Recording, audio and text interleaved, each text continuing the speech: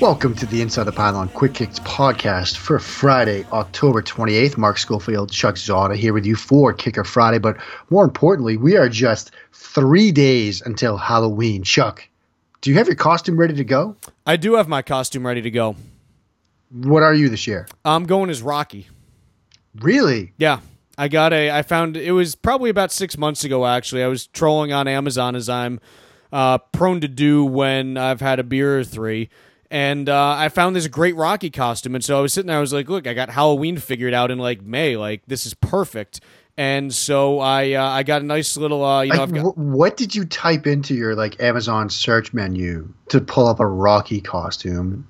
A, and B, how is it a good Rocky costume? Like, I'm just picturing, the trunks that Creed gave him, or Creed's, trainer gave him before he fought Drago. Well, so I got the trunks, and then I've got the robe. So I've got, the full robe and everything, so I can kind of build the costume as things go, and then I got the gloves. So the way I see it, it's kind of a two-part costume for when you show up to, any type of Halloween party. It's you first show up, and you come in, you got the robe over your head, you walk in, real slow, kind of just pounding the gloves together a little bit, not really saying a whole lot, and then all of a sudden, robe comes off and you're ready to roll. You get a little mouthpiece in there, you get a little sweat breaking down your face, and that's how you do it. What did I type into Amazon? I couldn't tell you. It's not a pretty thing when I get on there. Fair point. Well, having covered Halloween costumes, let's do some Kicker Friday action, Chuck. And as you teased yesterday, we're going to be talking about the Saints. Yeah, we're going to talk a little bit of Saints. We're going to talk a little bit of Thomas Morstead. And Morstead's a guy that had a difficult 2015 season by his standards. He's always been a pretty capable punter, very good directionally. Not a huge leg, but a capable leg. But 2015 was a really tough season for him. He was a guy who last season put up overall hang time average of about 4.34 seconds, about a 10th below the league average. His target distance punted number was just 95%, meaning he was about 5% below what you would expect to see in terms of the distance that he covered on each punt. And in particular, he had a few punts last year that as you go down through the regular season, really stood out as being quite poor. He had one in the first week of the season from his own 43-yard line that only went 27 yards. You continue down the list. He had a couple others. One in the Saints' 13th game of the year, the 12th game of the year from his 33 that only went 27 yards as well. He had another one from his 8-yard line that only went 32 yards. So, really had some struggles with some shanks along the way and just did not have himself a very good 2015. And to be completely honest, I didn't have high expectations for him coming into this season as well. I simply, kind of said, okay, Morstead had a tough season last year. He's a guy who, is 30 years old now, which is not old for a punter, but you say, look, maybe this is, kind of who he's settling in to be at this point. His numbers had been declining for a couple of years since back in 2012, where he put together a great season. But let me tell you, his 2016, this guy is, along with Marquette King and Johnny Hecker, those are the three guys who at this point I'm sitting there and I'm saying, look, these are probably your three best punters over the first 7 weeks of the 2016 season. So what's been the improvement in his game? What has he been doing differently? What's been standing out to you when watching him on tape? Man, it is everything. Let's talk just about the kind of the basic stats that everyone's familiar with first off. He's averaging 50.9 yards per punt, okay? So absolutely massive distance that he's generating right now. In terms of his net average, 44.8 yards. To put that in perspective, the net average, okay, 44.8 yards, if you were looking at that in terms of overall punting average, of gross punting average, the 44.8 would still be good enough for 20th in the league. So his net is greater than 12 punters gross, just to show you what he's putting up right now. And in terms of overall net average, and it's not fully representative of, again, I don't like to get into these stats too much because I don't love them, but it still is second in the league in terms of net average there, behind only Sam Martin of Detroit. So the basic stats tell you one thing.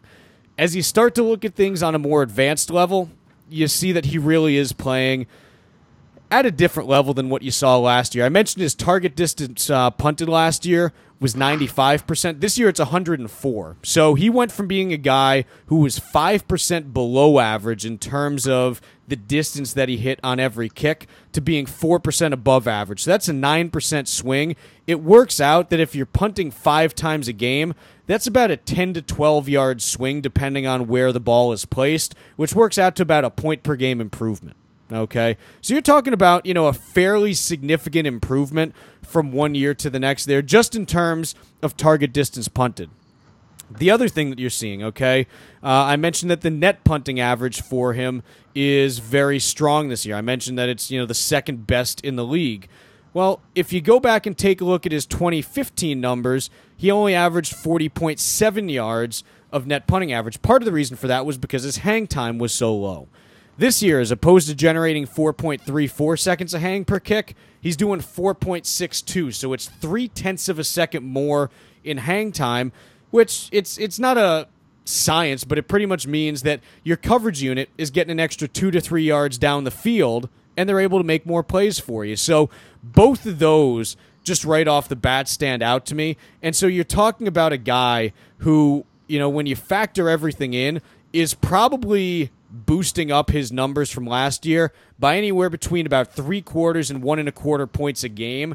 And that's really something that, doesn't show up for the Saints right now just because they're not necessarily good at a lot of other things, defense in particular, but Morstead's doing everything he can to keep that defense in the game. Can we talk about his game against Kansas City? Game against Kansas City. Which week are we talking about? That was Let me this get it pulled week. up. Okay. Because I just, going through that game just now, and his 4 punts. We got a 46-yard punt, rolls out of bounds at the Kansas City 15. 49-yard punt to the Kansas City 11, return for no gain. Returner was tackled immediately. Yep.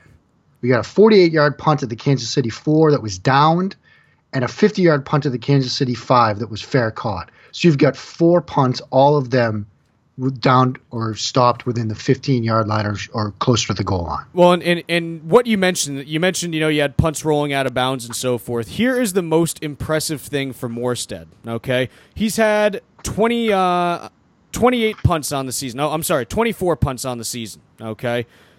Out of those 24 punts, he only has 2 fair catches, which people would look at and say, why is that a good thing? He's less than 10% are fair caught.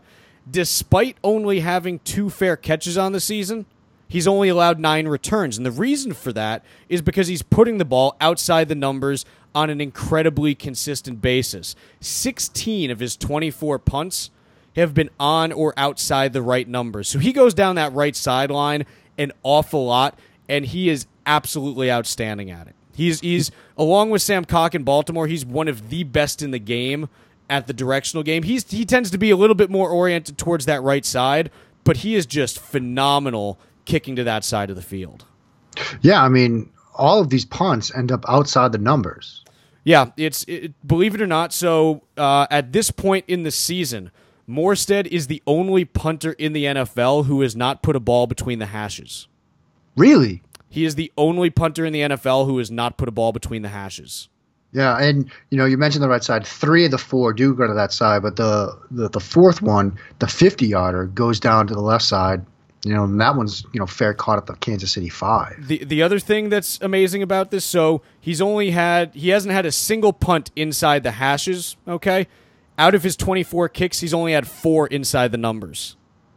Wow. Everything is to the outside, and those 4 have all been to the left side where, again, he's not quite as proficient, so he's had 4 between the left numbers and the left hash, but he has not had anything inside the numbers to this point, and it's a huge reason why he's able to really control field position so well. He pins teams to the outside incredibly well. The other thing that you're seeing from him, I mentioned last year that he had a few kicks that, those 27-yarders, the 33-yarders, I think it was, that really didn't do him any favors. This year, Morstead only has 6 out of 24 kicks that are in any way below average in terms of target distance punted. 3 of those are by less than 2 yards. So he's only had 3 kicks this season that have resulted in punting distances that have been more than 2 yards short of what you'd be expecting. So it's not like he's doing this on a couple kicks. He has just been incredibly consistent all season, and it's just been a pleasure to watch him just because, he's a guy who did have some struggles last year, but he's bounced back, and his directional control is just so impressive. I'll tell you that. You mentioned, he hasn't punted between the hashes. Do you have any numbers on like the average, for NFL punters this year on directional punting, or is that something you haven't sketched out yet? Let's see. I have some data through. Let's see when this is through. No, actually, that's not accurate right now just because I had moved some things around. I'll give you some comparisons just for some other guys. Okay. Brad Nortman this year, who's kicking for Jacksonville, has had 27 punts on the year. He's put 9 in between the hashes. Okay, so about a third of his punts. Continuing down the list, Pat O'Donnell for the Bears. Pat's been pretty active. Pat's already had 42 punts this year through the first 7 weeks. 3 of those have ended up between the hashes. So not a ton, but he still has had a few. Continuing down the list, Bradley Pinion, who has one of the biggest legs in the league. He has had, well, hold on. San Francisco actually breaks my formula pretty much. They have had, 43 punts this year, so even more than O'Donnell. He's had 9 that have gone inside the hashes. As he continued down even further, Quigley's had 7, I believe. John Ryan for Seattle has had 7. So, every other kicker, and you talk about good guys, even let's go up to Baltimore and take a look at what Baltimore's done with Sam Cock. And let me see where he's hiding here. Here we go. So even Baltimore, he's had 3. He's had 3 in between the hashes, and this is a guy who I pretty much rate as the strongest directional punter in the league, but he has had 3 that have been in between the hashes. So to not have 1 through the first 7 weeks is pretty impressive. It's pretty impressive. Those are some good numbers, man. Anything else that sticks out to you watching him this year? Well, I want to see how he continues to do as things start to get colder and the weather gets a little bit worse. Obviously, playing in the NFC South, you say, okay, well, you don't have too much to worry about, but you're going to be heading out to San Francisco, which obviously gets a little cold and potentially rainy. That's coming up in 2 weeks, so you've got that you have to worry about. And actually, other than that, there's not too much bad weather that he's going to have to deal with. So, he's going to be fairly fortunate this year in terms of how the schedule works out, just because some of the games that could have been cold weather, like that Giants game in week 2, it ended up being in, fairly decent weather there. So he doesn't have a ton that he has to deal with in terms of weather, but I'm just curious to see how things continue to go for him. Obviously, you talk about how this starts to affect things going forward for him. I mentioned he's 30 years old. He's a guy who has had some strong years back in 2012 and 2013, but has been a little bit weaker in recent years here. And so what I start looking towards is, okay, this is a guy who is going to be playing for a contract in a couple of years. He's got a 2-year extension through 2018, but you say, okay, what's the situation going to be as he starts coming around to that last contract? And so if he puts up a couple good seasons over the next couple, he's got a chance to make himself a little bit of money here. So I'm interested to see in how he continues to perform. And, this is a guy who, as of this point right now, top 3 in the league for 2016 so far.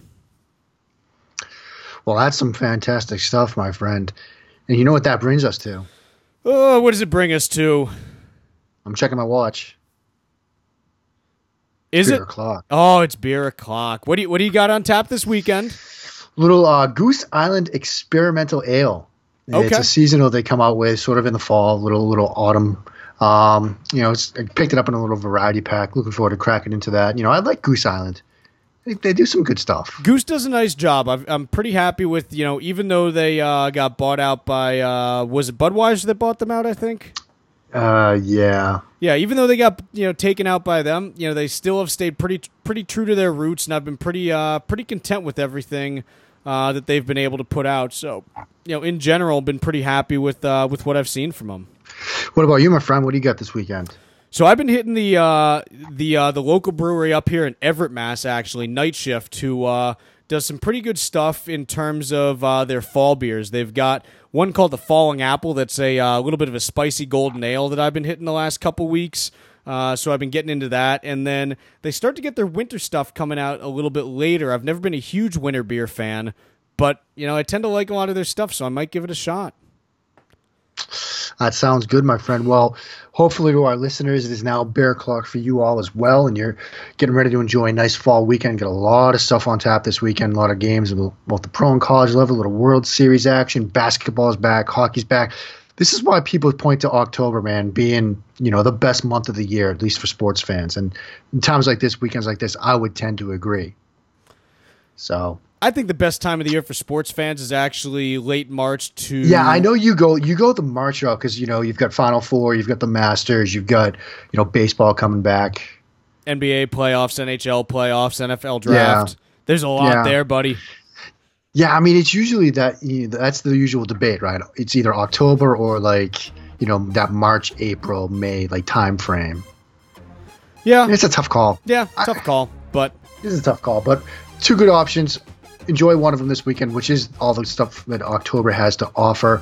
Mark Schofield, Chuck Zodda, we will be back on Halloween for another edition of the Inside the Pylon Quick Hits podcast. Spooky.